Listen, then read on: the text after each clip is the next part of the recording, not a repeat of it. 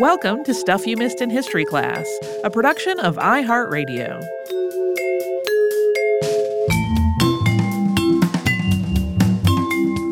Happy Friday, everybody. I'm Holly Fry. And I'm Tracy V. Wilson. Tracy, we talked about Ambroise Paré this week. We sure did. I love a little French history, always, but I also have gotten just so fascinated by medical history. So he was a fun one to cover. We didn't get too deep into any of gross specifics regarding surgery, I think. I did send you a very silly ping last night where I had found a translation of one of his works that mentioned a title to a chapter that I won't say in its actual translation as I found it because it is a little blue. But basically, it was a general treatment of hot, we'll say pee. Yeah. Theirs is the more crude version of it. But what was funny, I was trying to explain this to my husband, and he was like, why would anybody worry about that? And I was like, because that's the translation that is about urinary tract infections. Like, yeah. It's addressing the burning sensation that happens if you have a UTI. And he was like, oh! Which just sent us down a road of giggling like children, because we are. Yep. Like you, I found myself marveling at the time period in which he was working. Yeah. I don't think of like all of the religious wars and the stuff with the Medicis and the Huguenot conflicts all being a time when there was a lot of like surgical invention going on. Yeah. But that is exactly when he was working. I really did just like go, whoa, when I briefly Googled. Because I mean, we've talked about some way longer ago than that medical and also surgical figures like Sashruta from way before. But still, when I Googled and saw the word surgeon, I expected the year to start with more like an 18. Right. 15. Yeah. So we've mentioned that we have tried to like get our social media going a little bit more, at least feature our new episodes when they come out. Which has meant finding artwork. And I was like, oh no, this is from so long ago. Is there going to be artwork that we can find and use? And man, there are so many depictions of him, like so many engravings that are probably from editions of his books, and then works of art and statues. And I was like, this is so much for somebody that I really don't think I had heard of until I asked who you were working on for this week and you told me. Yeah, I mean, his complete works, we mentioned that it was republished in multiple editions. I think it got to something like 13 editions before it became considered like outdated enough that they weren't necessarily reproducing it for medical texts, which is astounding. I also had that moment of like, really? They were using a 1,300-year-old text by Galen as most medical at most medical colleges. And that to me is very sobering. I mean, in the modern era, medical knowledge shifts so quickly. Yeah. Because, nothing is ever absolute. There can always be a new discovery that sheds light on anything. So the idea that something hundreds of years old, I mean, if you went to a doctor, particularly a surgeon, who was being trained in things that were from 200 years ago, you would be like, I gotta go. But yeah, well, and like literally just in this same recording session that we recorded this episode, we also recorded the one about the Nelson pill hearings that I felt like I had to caveat because the thing I was referencing may be in a totally different state in 2 entire weeks when the episode comes out. Yeah, which is in some ways really, really cool. I love that we do live in an age where scientific knowledge is forever surprising us. But it's also, as that kind of situation points out, it's tricky because we will often do something and then publish it and it's outdated almost instantly. This is just the trick of our lives, I think. Yeah. History is alive and it's happening every day. I do like that the final book of Ambroise Paré's career was this snarky exchange, right? Yeah, Like it ended in a reality show of French medicine at the time. It seems so weird to me that someone's ego would be so great that they would go after a man who is so obviously beloved. Right. By the military, by the public, by his fellow barber surgeons before he became a master surgeon, by the medical community because they recognized his contributions. And this guy would go, you know what? I'm going to make a name for myself by picking a fight with you in public. Gourmand, what were you thinking, dude? The humiliation that he got, I don't know, just from the brief synopsis of that whole exchange, I'm like, hey, seems like you got what was coming to you. Right. In that. Right. Yeah. Humans, everybody's got their weird thing. But I am forever grateful about this idea of, hey, let's remember that our patients are human, that they're kind, and that we should treat them with kindness, and that we should treat everyone, whether they are a wealthy person or a king or, the lowest ranking person in a battle, like they should all get the same level of care and treatment because all of them are worth saving. That to me is such a unique perspective at this time when everything was about hierarchy. I mean, we talked about even in the medical community from barber surgeon to physician, how all of those petty arguments were going on. And it's like this one dude who's like, no, everybody be cool. Let's take care. The goal should be taking care of everybody, not our egos. Hey. Right. What? I love you. I'm sure he had his faults. They just aren't recorded for history. We talked about gardening this week, Tracy. We did.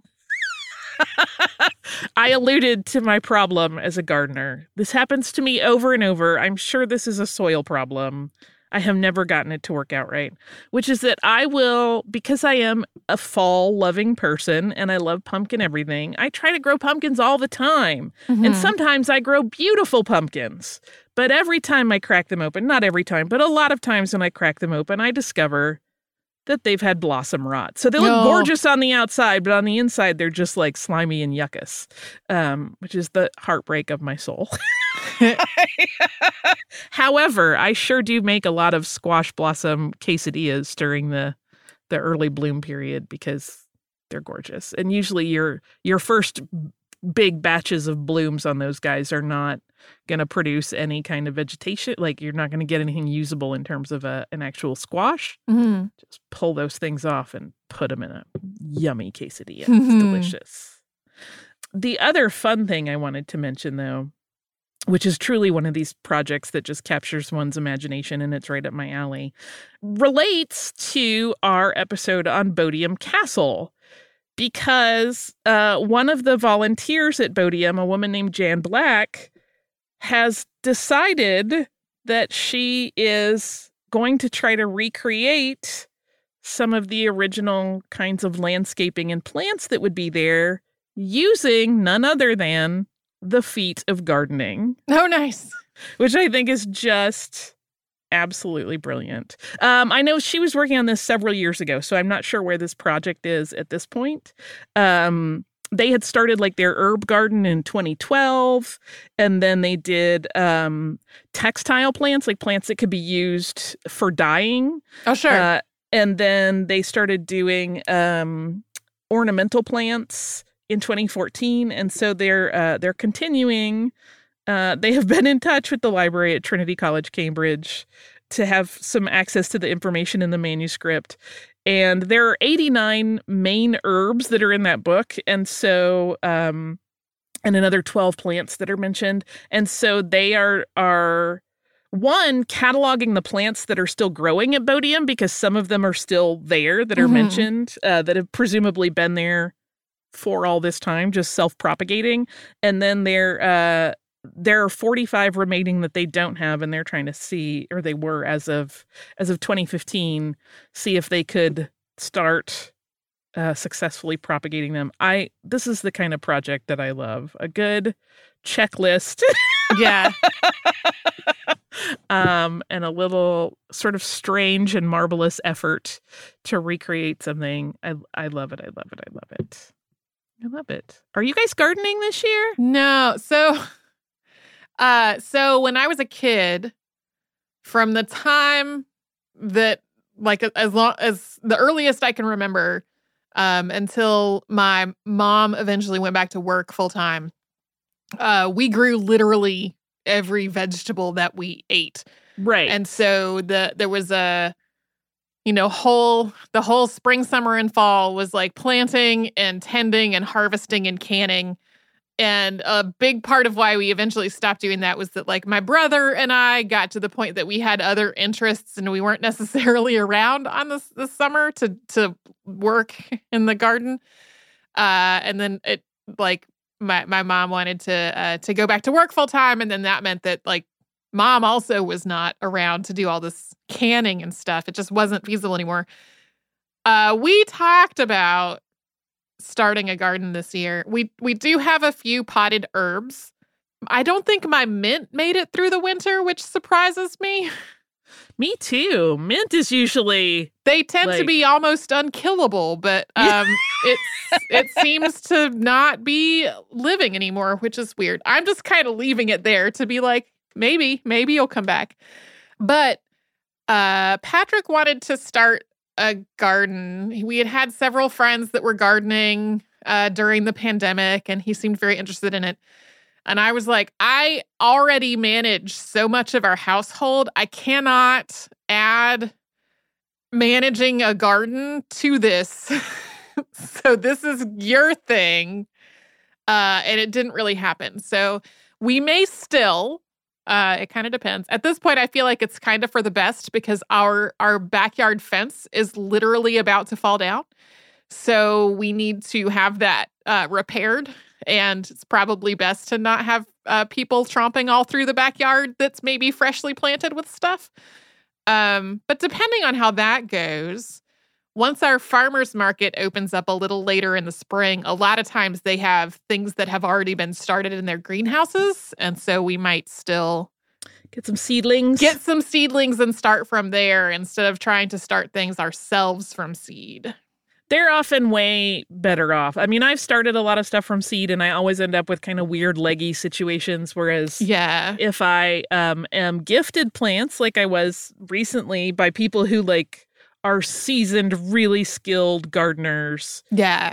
They're much more beautiful and happier than anything I would have started. So I'm happy to have it. That was a little trade of I'll do some sewing for you. Sure. Which I was just going to do. I wasn't expecting anything. And then she showed up with like a little palette of beautiful, beautiful plants. I do like to dig in the dirt and plant things in the dirt, but my success rate in then successfully seeing those things. I did keep all of my herbs alive through the whole spring, summer, and fall of last year. And then the mint, I'm still like, how did this not survive the winter? I'm not sure. The ones that we brought indoors survived on the windowsill. But the mint was outside and is seemingly no longer living. Yeah, we now have a bunch on our front porch in containers, and we'll see how they do. My roses continue to, with no effort from me, be very happy. Mm-hmm. I just clip them back and try to shape them a little, but roses are very hardy anyway in a lot of cases, and ours are...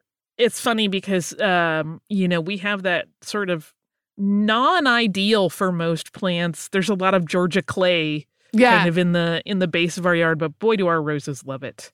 So I've been making lots of rose syrup this year. Oh, nice. And rose water fresh from those. We have one species of variety of rose called a Twilight Zone rose, and it blooms a very dark purple. It looks almost black in sunlight.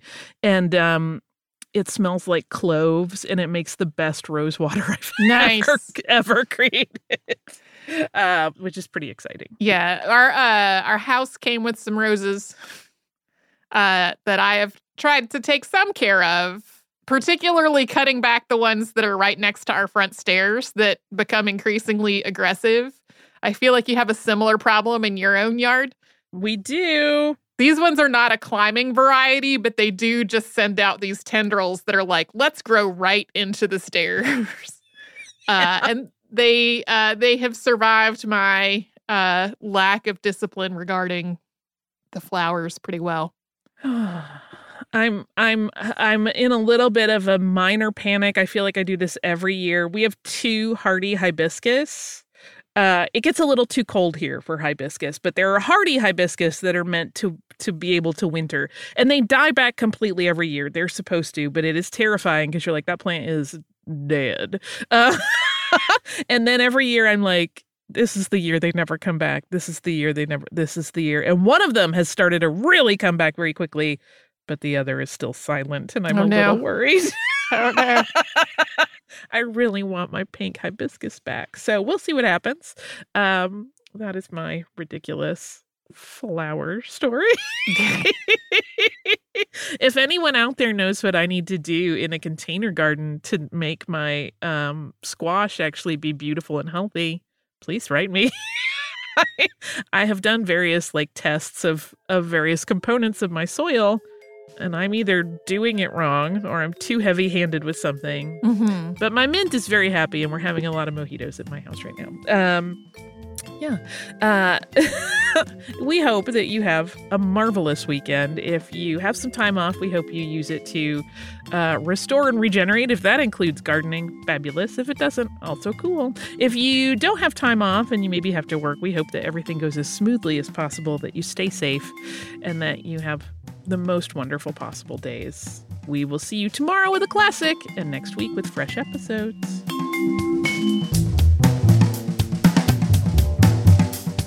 Stuff You Missed in History Class is a production of iHeartRadio. For more podcasts from iHeartRadio, visit the iHeartRadio app, Apple Podcasts, or wherever you listen to your favorite shows.